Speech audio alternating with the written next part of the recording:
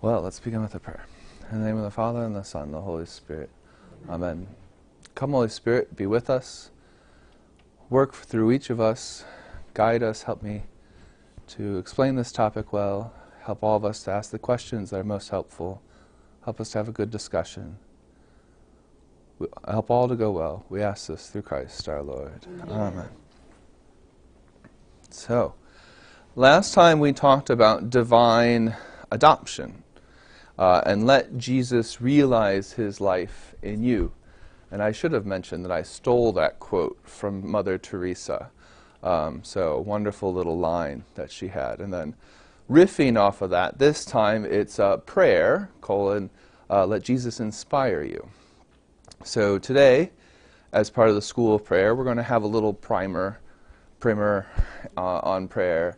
But we're going to have it in a not so practical way at the start. We're going to kind of come at it by way of a little bit of theology, and then the practical aspects at the end. So picture yourself real quick with the sheep with Moses as he's looking across the field at a burning bush. And you slowly approach the burning bush. And you're intrigued by this bush that is on fire and not consumed by the fire, and you don't quite know what's going on. And soon you get this voice, which instructs you to take off your shoes because you are on holy ground. And you have this encounter with a God who is new to you, you've heard of, but who is new to you, and who is very surprising. Now, at the end of that encounter, Moses does something that's very natural. He looks away.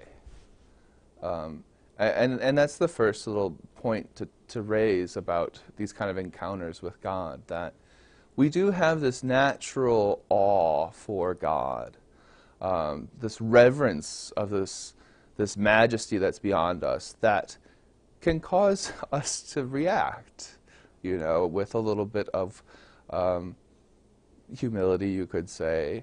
But in every kind of real encounter with God, they say there is this moment where you've got this kind of true holy fear because of being in the presence of this majesty.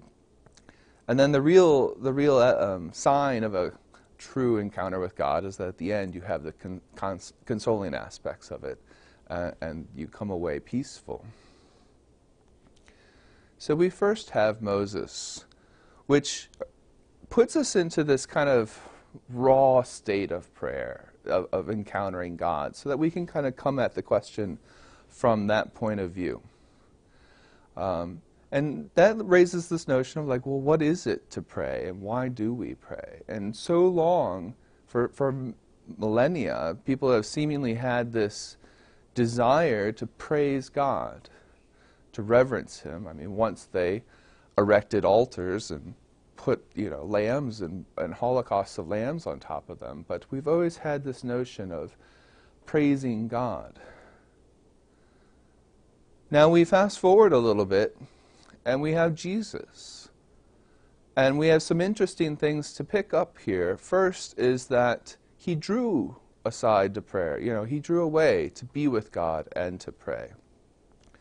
Now the theology is going to say that He always beholds the face of the Father, in so many words, that He's always in the beatific vision. And so He has a special awareness of God at all times, as part of His human nature. We always hold that He has a human and a divine nature together. But that human nature was aware of God at all times. And He drew away and prayed. And found that very important for His ministry, very important for His interaction with other people, and in a sense, gave us and His disciples a very clear indication that we should do so too. And if we take seriously the hymn in Philippians, that he didn't count equality with God something to be grasped, we see, in a sense, Jesus coming very respectfully and humbly to the Father as well as part of his human nature, honoring that aspect of his human nature that appears before the Father. And so we have yet another little aspect of humility in our prayer. St. Benedict says that when you want to ask something of a powerful person, you are very careful to do so with all due reverence and respect. And how much more should we not do that if we are asking great things of the Almighty? And especially how much more should we pay attention to asking with some respect if we're asking for great things like union with God from the Almighty, these wonderful, amazing gifts. As we said last time, we do so because we think he is offering them already. He wants us to desire them, and he invites us to do that. And so we're merely responding to his invitation.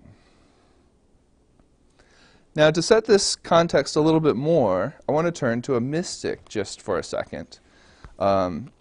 Not because we're overly valuing mysticism, but because, again, her experience, this is Blessed Angela Foligno, I'm on page 53 if you want to read the quote with me, her experience is going to show us another aspect of this kind of coming before God, this experiencing God at a deep level, which is instructive even when we come before God in much more veiled ways in our own little prayer from time to time. So this is her account. And immediately the eyes of my soul were opened, and I beheld the plenitude of God, whereby I did comprehend the whole world, both here and beyond the sea, and the abyss and all things else. And therein did I behold not save the divine power in a manner assuredly indescribable, so that through excess of marveling the soul cried with a loud voice, saying, the whole world is full of God. Wherefore did I now comprehend that the world is but a small thing. I saw, moreover, that the power of God was above all things, and that the whole world was filled with it. Then he said to me, I have shown you something of my power, the which I did so well understand that it enabled me better to understand all other things. He said also, I have made you to see something of my power, but behold now and see my humility. Then I was given so deep an insight into the humility of God towards man and all other things, that when my soul remembered his unspeakable power and comprehended his deep humility, it marveled greatly, and did esteem itself to be nothing at all, for in itself it beheld nothing save pride. That's the account of Blessed Angela of Foligno. She highlights this other aspect of our encounters with God, which is that we, weak creatures, can also not just feel, say, small in contrast to God's majesty, but we can feel a bit weak, a bit sinful in contrast to God's perfect holiness. And even this mystic says that this is an aspect of what you're going to encounter if you encounter the living God. You know, there's a real reason that Catholics fear this book. It's because it has transformative power, and because it does speak words to us that can sometimes convict us of our need to grow. And that's why it has so much power. Now, you may say to me, Father Cassian, this is not this wonderful experience of prayer yet. You've said I'm going to feel small, and maybe sometimes I'm going to feel sinful, and this doesn't seem like I'm getting much out of it. I guess I wanted to first address some of the fears, because some of us just fear taking that time in silence, right? Sometimes too much bubbles up in that silence to actually take the time to encounter God there. And also, I wanted to raise the fears so that we could actually talk about how to get past them. So the first aspect of kind of our practical side is an old tradition, which Marmion has a new take on, and it's called the practice of the presence of God. Those of you who have read the classic by that title, by Brother Lawrence of the Resurrection, know it's only about 40 pages long, a very easy read.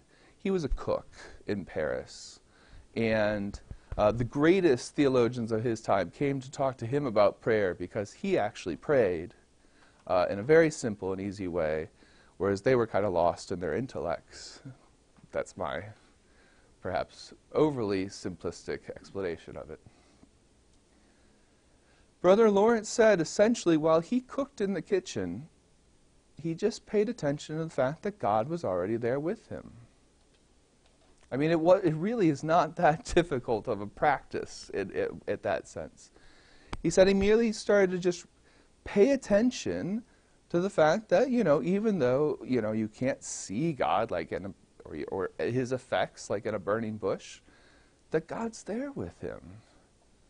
And that was enough to just, do the dishes with God. To just make the soup, cut the onions up, with God present. And that it ennobled that activity and brought a new character to that activity. And how beautiful that is. And how beautiful it is to also just take time to do that in our other moments of prayer, when we're actually setting aside time to sit with God and be in prayer. That practice of the presence of God is such a beautiful thing to do. And in almost any prayer setting, again, we're talking about private prayer for a moment, you have this airlock moment, to use Jacques Philippe's term.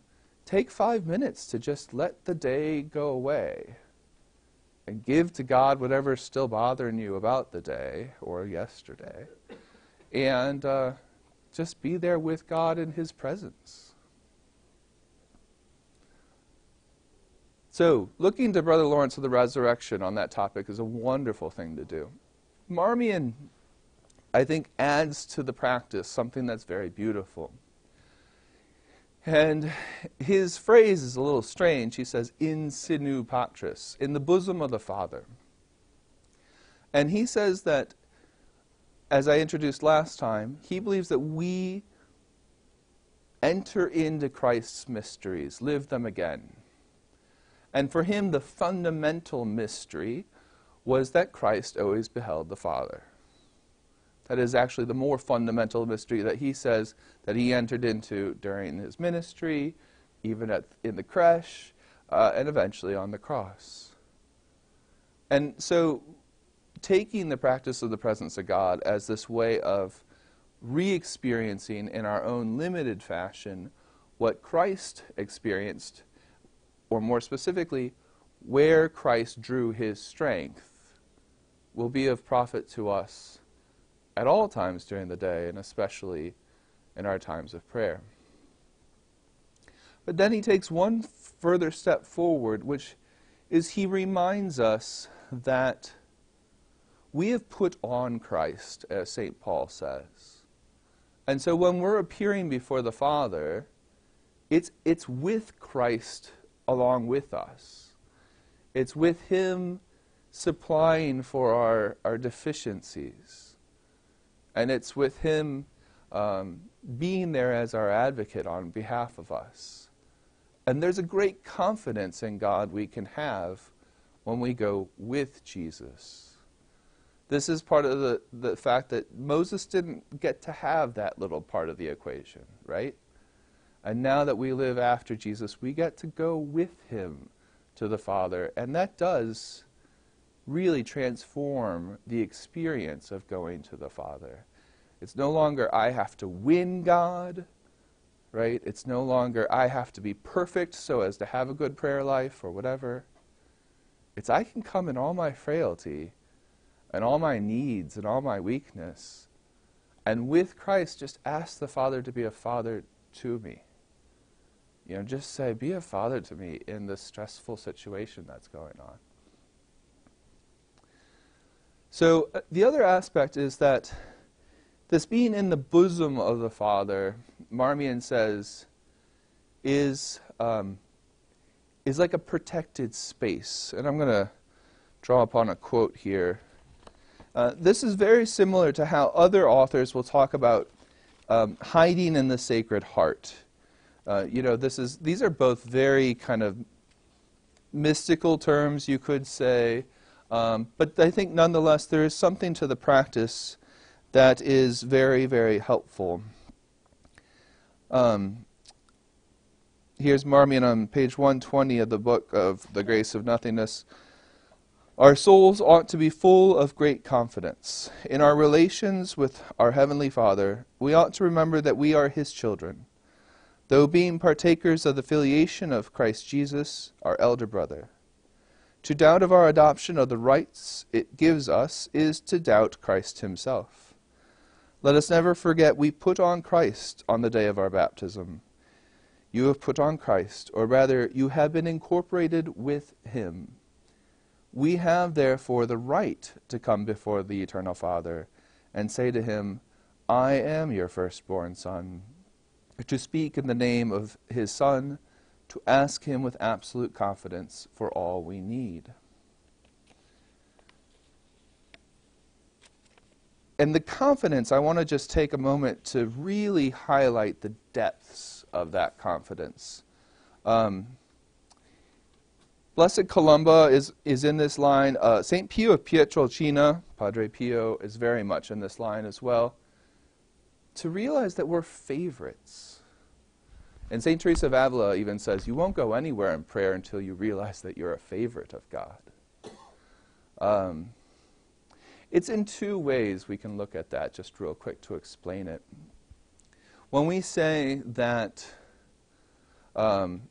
one person is more meritorious to the other because the person's actually done some really great things in his or her life, that's real.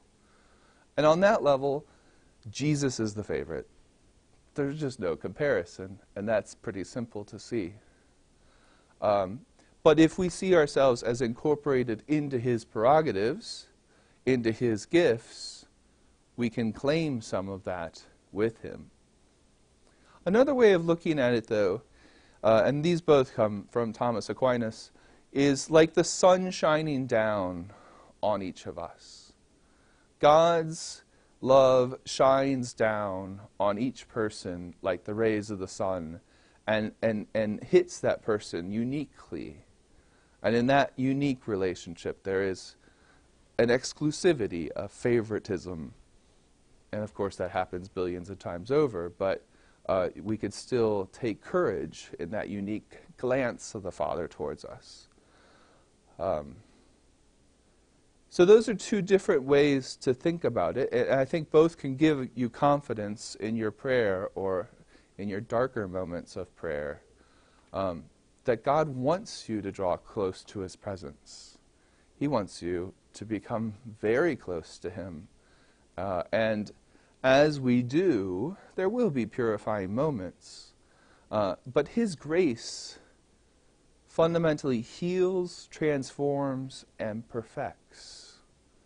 So His grace is only ordered towards our full flourishing. I can't remember if I said it last time, but I'll repeat it, it's worth it. This wonderful phrase, 1 Thessalonians 4:3b, this is the will of God, your sanctification. Oh, I must have said that was like the practical takeaway of the divine plan last time. But if He's willing it, He's working on it, replanning it as many times as necessary, and all He really cares about is your flourishing.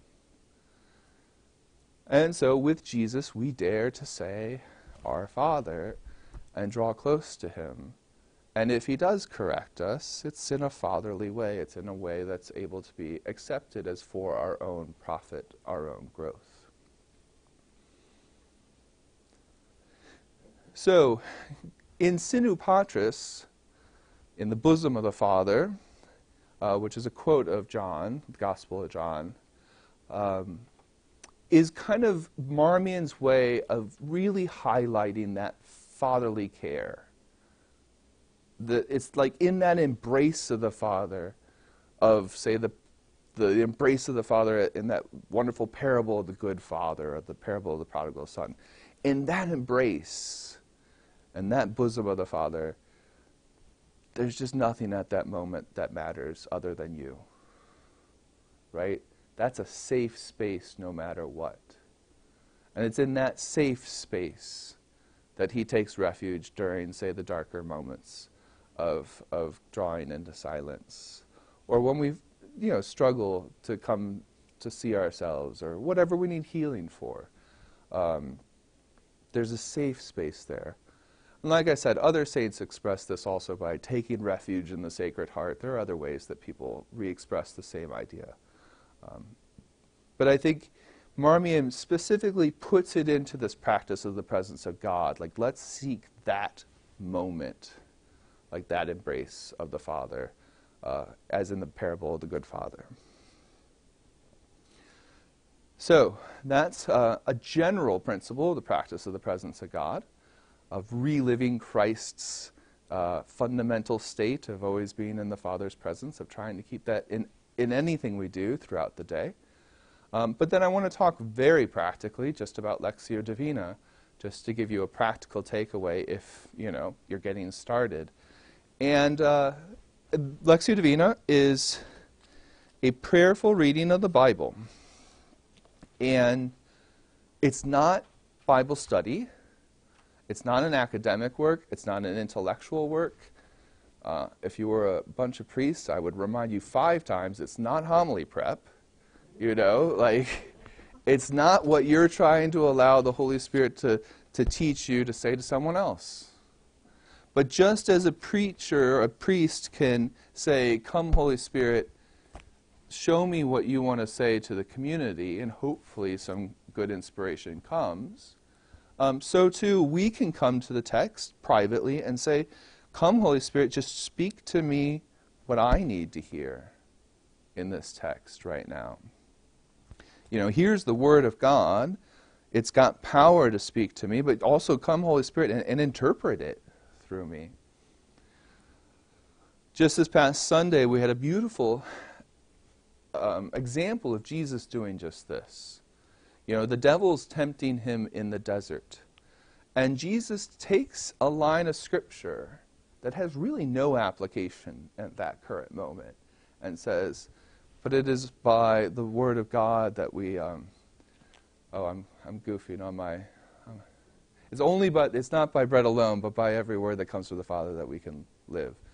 And he's reinterpreting that text in a new moment. He's showing that text has power at a whole different time, in a whole different way. And that's what we kind of are open to when we come to Lectio Divina.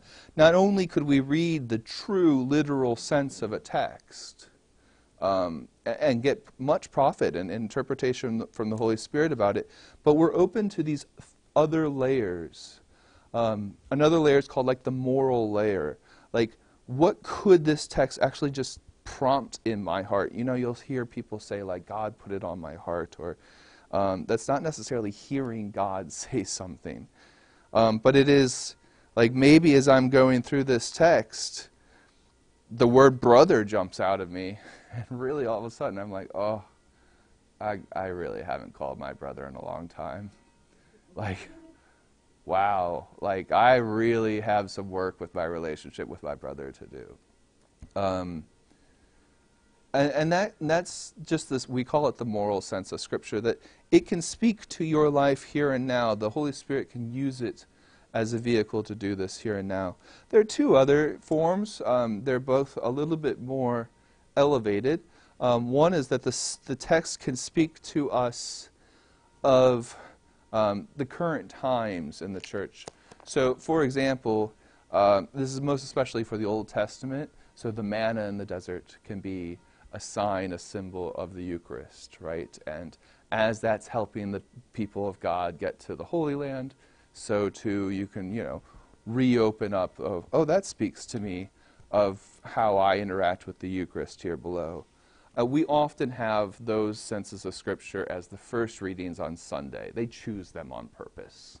to echo or to somehow relate to the gospel of the day. Very frequently, that's intentional in the liturgy. The final way of kind of encountering the text is speaking to us of heaven. So again, a very basic and easy one is the crossing of the Red Sea is also, often a type, we say typology, a type of baptism, and then entering the Holy Land as an example of entering heaven in all of its wonderful aspects. But that just allows you a sense of the types of things you can be praying about when you come to listen to the Bible. When you enter into Lectio Divina, again, you take that little airlock moment to just 5 minutes to let the day settle down. With the kids, I do this with quiet music because it helps the kids not to think about something else, that they can focus on the quiet music for a little bit, and then finally they're ready to pray. And then you just read a small text. And at the start, you may even just journal on it. And I found myself that if I'm journaling, sometimes within 2 or 3 lines, I'm really surprised by what I'm writing. You know, I've kind of got this notion of, oh, wow, the Holy Spirit actually did kind of come and help. And it becomes more richer than I ever thought it could be. But that sometimes doesn't happen right away, so you read the text again a second time, a third time. I had the friend once say, oh, Father Cassian, I didn't follow the method because, I just started praying. Well, okay. I mean, the whole point is to pray, right? The method's just there to serve the prayer. The method's really there if the prayer isn't happening. And then, of course, a basic category is that when we do the meditation, and there are so many ways, you can do the Jesuit style of imagining yourself in the scene. You could do a more intellectual way of reflecting on the attributes, say, of Jesus and applying it to your own life. There are different ways to do it. But the meditation itself is kind of like painting the painting. And then, a classic definition of contemplation is when you're done painting the painting, just stepping back and looking at it is kind of the contemplation. Or like the first stages of just sit there with God. It's okay. I'm so surprised by how many kids say they couldn't possibly do that.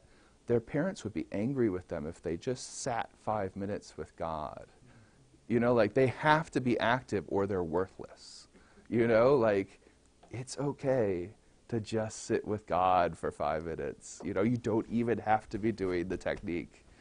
I tell people all the time, just go have a coffee with God on the back deck.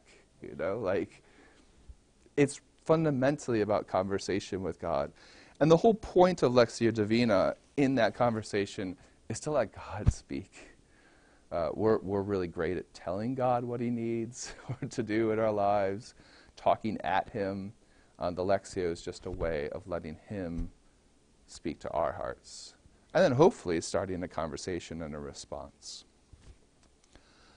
I hope that at least gives a few practical points of view about prayer, practical points of view about the practice of the presence of God, about Lectio Divina, about some of the struggles, sometimes feeling small, sometimes feeling convicted of sin, how to take confidence in those struggles, persevere. There will be peak days, there will be low days, there'll be, peaks and valleys. Just persevering, giving God the time is more important probably than even what the experience is. So, we've done divine adoption. Now we've done prayer. Now the next 4 sessions are on conversion, let Jesus direct you. And again, I said last time, that's not so much about actually getting into any content as much as it is about talking about growth over time. And there are different stages of growth that the saints more or less coalesce on. There are different attributes of those stages, different conversions before each one. But your prayer is going to change. And if you're at one of those transition points and you've had some dryness for a long time because you keep going back to the same well, God's called you to a new well, it's worth knowing that and what to do when that happens.